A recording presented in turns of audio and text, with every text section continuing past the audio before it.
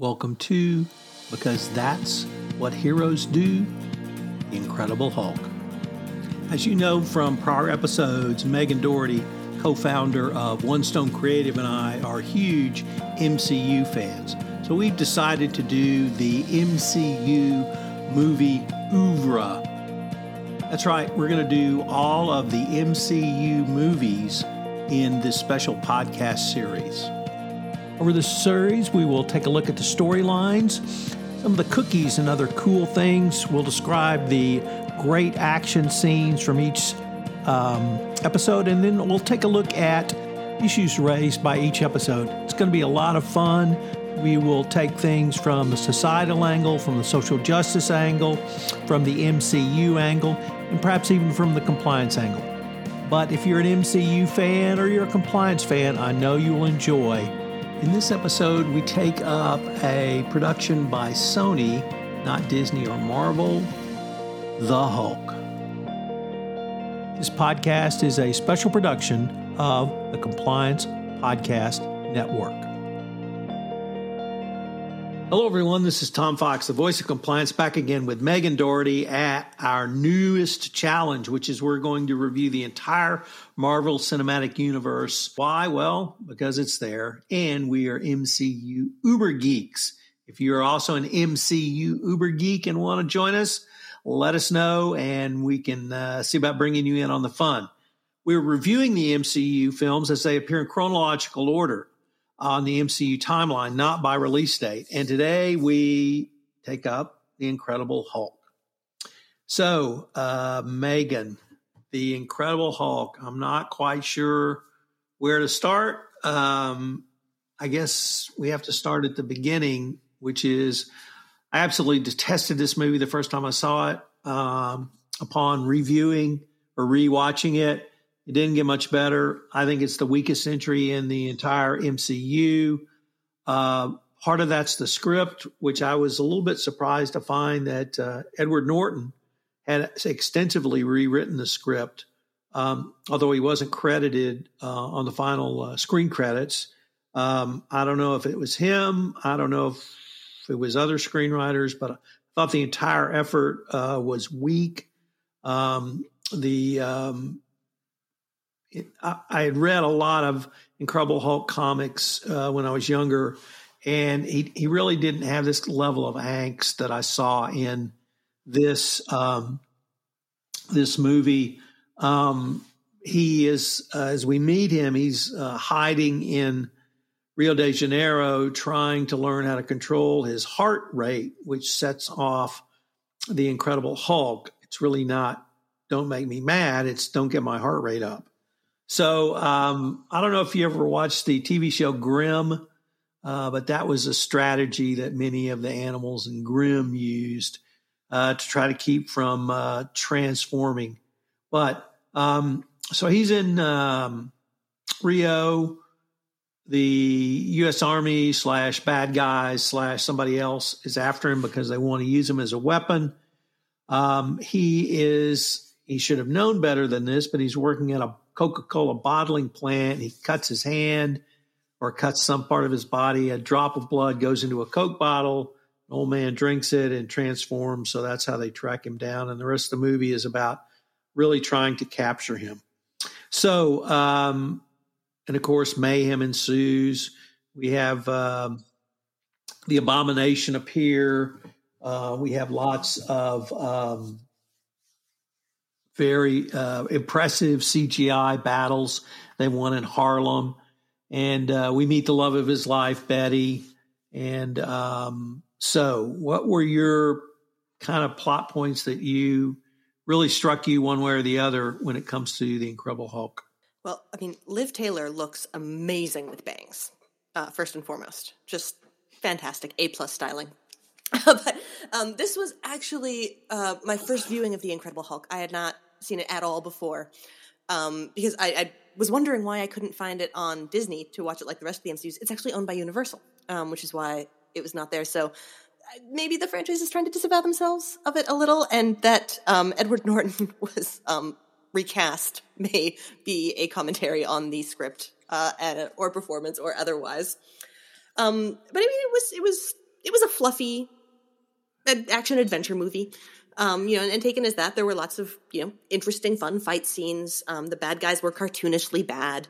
Some of the choices they made I thought were really kind of weird and interesting. Like, super smart guy Bruce Banner needs to control hyper dangerous, uncontrollable urge by settling in the most populated city in the world. Great plan. Good thinking there. Kind of things like that. There was a little symmetry in this movie as well, which was nice. He kind of begins the story trying to control and suppress the Hulk, which he sees as only a bad thing. But by the end of the movie, he's trying to direct it more, aim it a little more, use this power, whether it was good or bad, inherently for good. So that's nice. And similarly, they brought in that idea of, what's inside is going to present itself more when you're enhanced with superheroes. Like the whole super serum thing made the Abomination much worse. Maybe it's going to make the Hulk a lot better. But it was all pretty surface. I'd agree with you, not maybe the strongest movie in the universe by a margin of some consideration. So Tim Roth was in this movie, and he plays the ultimate villain who becomes the Abomination. And I'm a huge Tim Roth fan. I think he's a great laconic actor. I'm not sure he's really an action kind of guy, and that's what it's a little weird. That's right? The role he played in this. But the serum, I was really struck by the serum this time around, which changed Banner into the Incredible Hulk, and I had not fully appreciated that it tied directly into the serum used on Captain America. Although it's some sort of variation on it, the Hulk ties back to Captain America, and that's actually from the comic books. In the comic books, the Hulk is he's not a really likable character. He's, I don't want to say a bad guy because this is something that happened to him as opposed to something he did to himself. But in the comic books, he battles the Fantastic Four a lot, who were my favorite superheroes.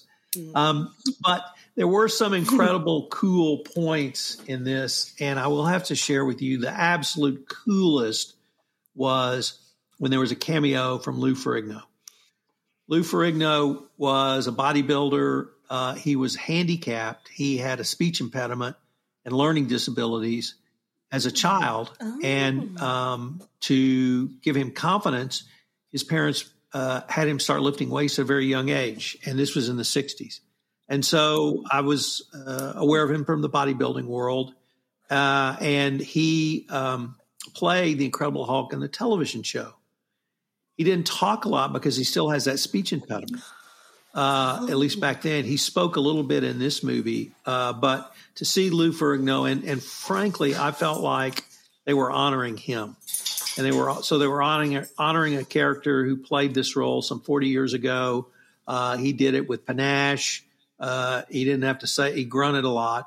But I just thought that was the nicest tribute, although, of course, it was a cameo as well. Bill Bixby, who plays Dr. Banner in that television show, was also in this version of the movie. Mm-hmm. But it was more digital because he was dead by the time this movie was made. And so they had to graft up a clip of him from another television show he played in, The Courtship of Eddie's Father. So that was cool, but I have to say that I really like seeing Lou Ferrigno.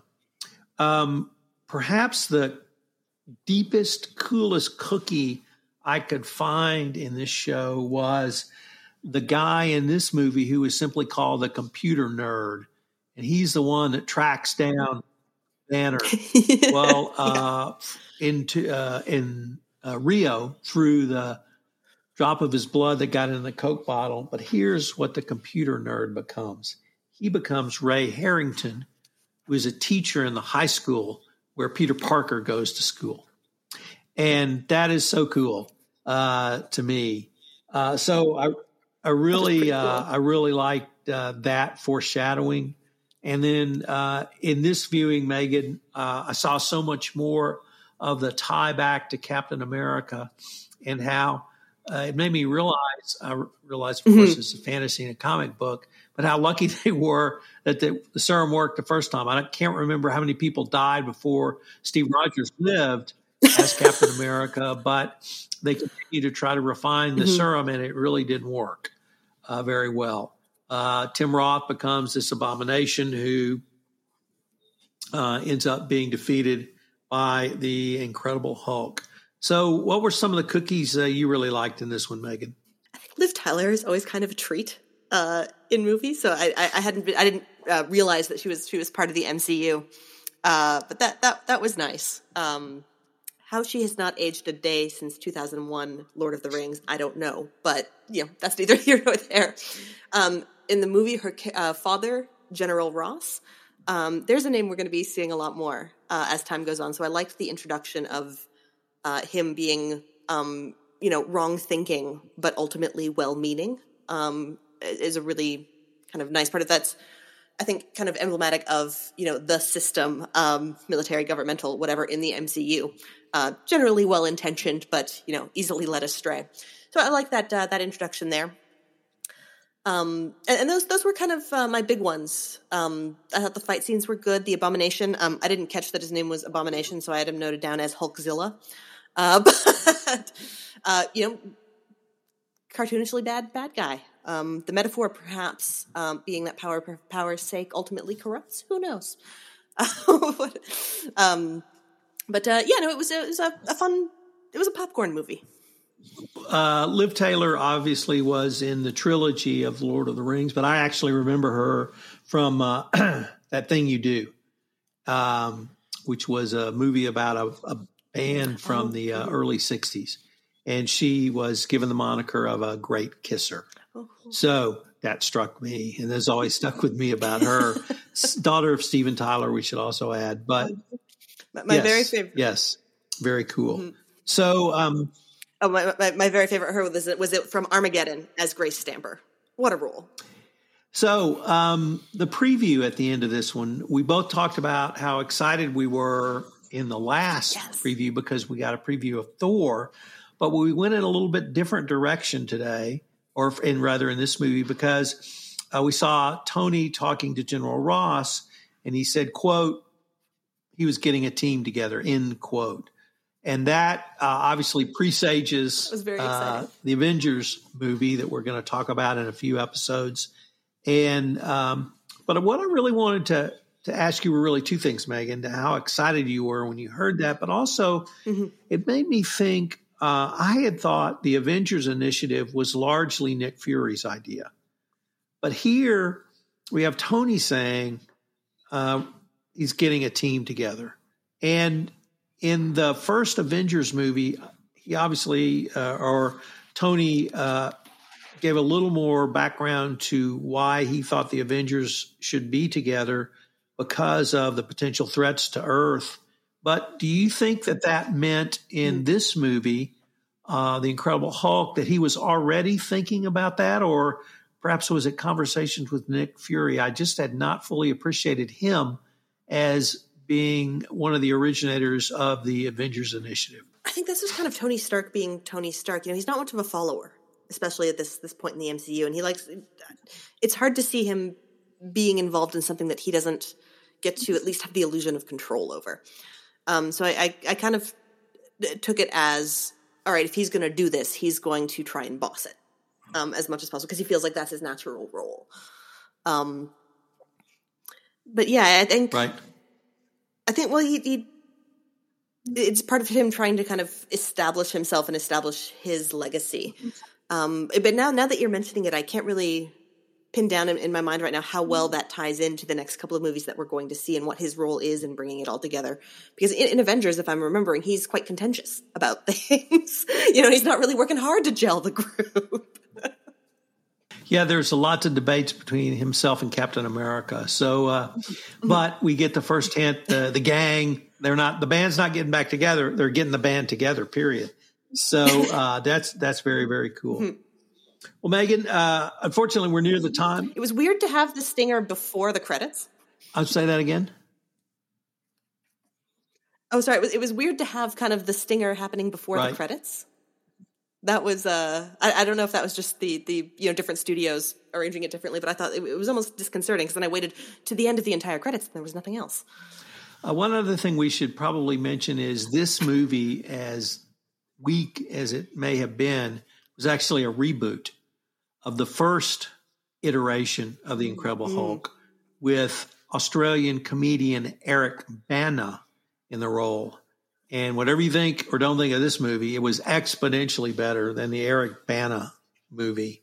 There's, it did stand on some lowly shoulders, but this was, and then Marvel reacquired the rights to the character from Universal after this movie. So they folded him in to the Avengers. And of course we got Mark Ruffalo, who's now, I think, the ultimate so good. Incredible Hulk, at least in the phase one of the MCU. So thanks for joining us, and I hope you'll join us again because we're going to take up one of Megan's personal favorites, Thor, in our next episode. This is Tom Fox. Thanks so much for listening to this episode of Because That's What Heroes Do. I hope you will join us again for our next episode where we take up Megan's personal favorite, Thor. Can't wait to see what she has to say about that movie in the MCU. The Popcorn and Compliance MCU series is a special production of the Compliance Podcast Network. We'd greatly appreciate it if you would leave us a review at iTunes. Thanks so much, and we look forward to visiting with you again.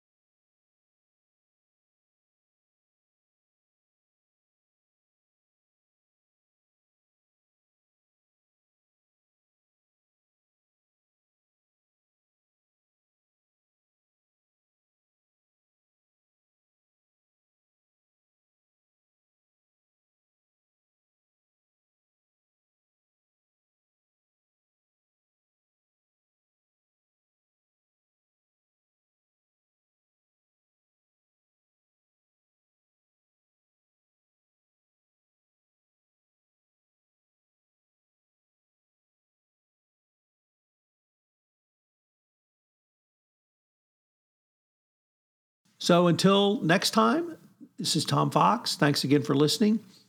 Popcorn and Compliance is a production of the Compliance Podcast Network.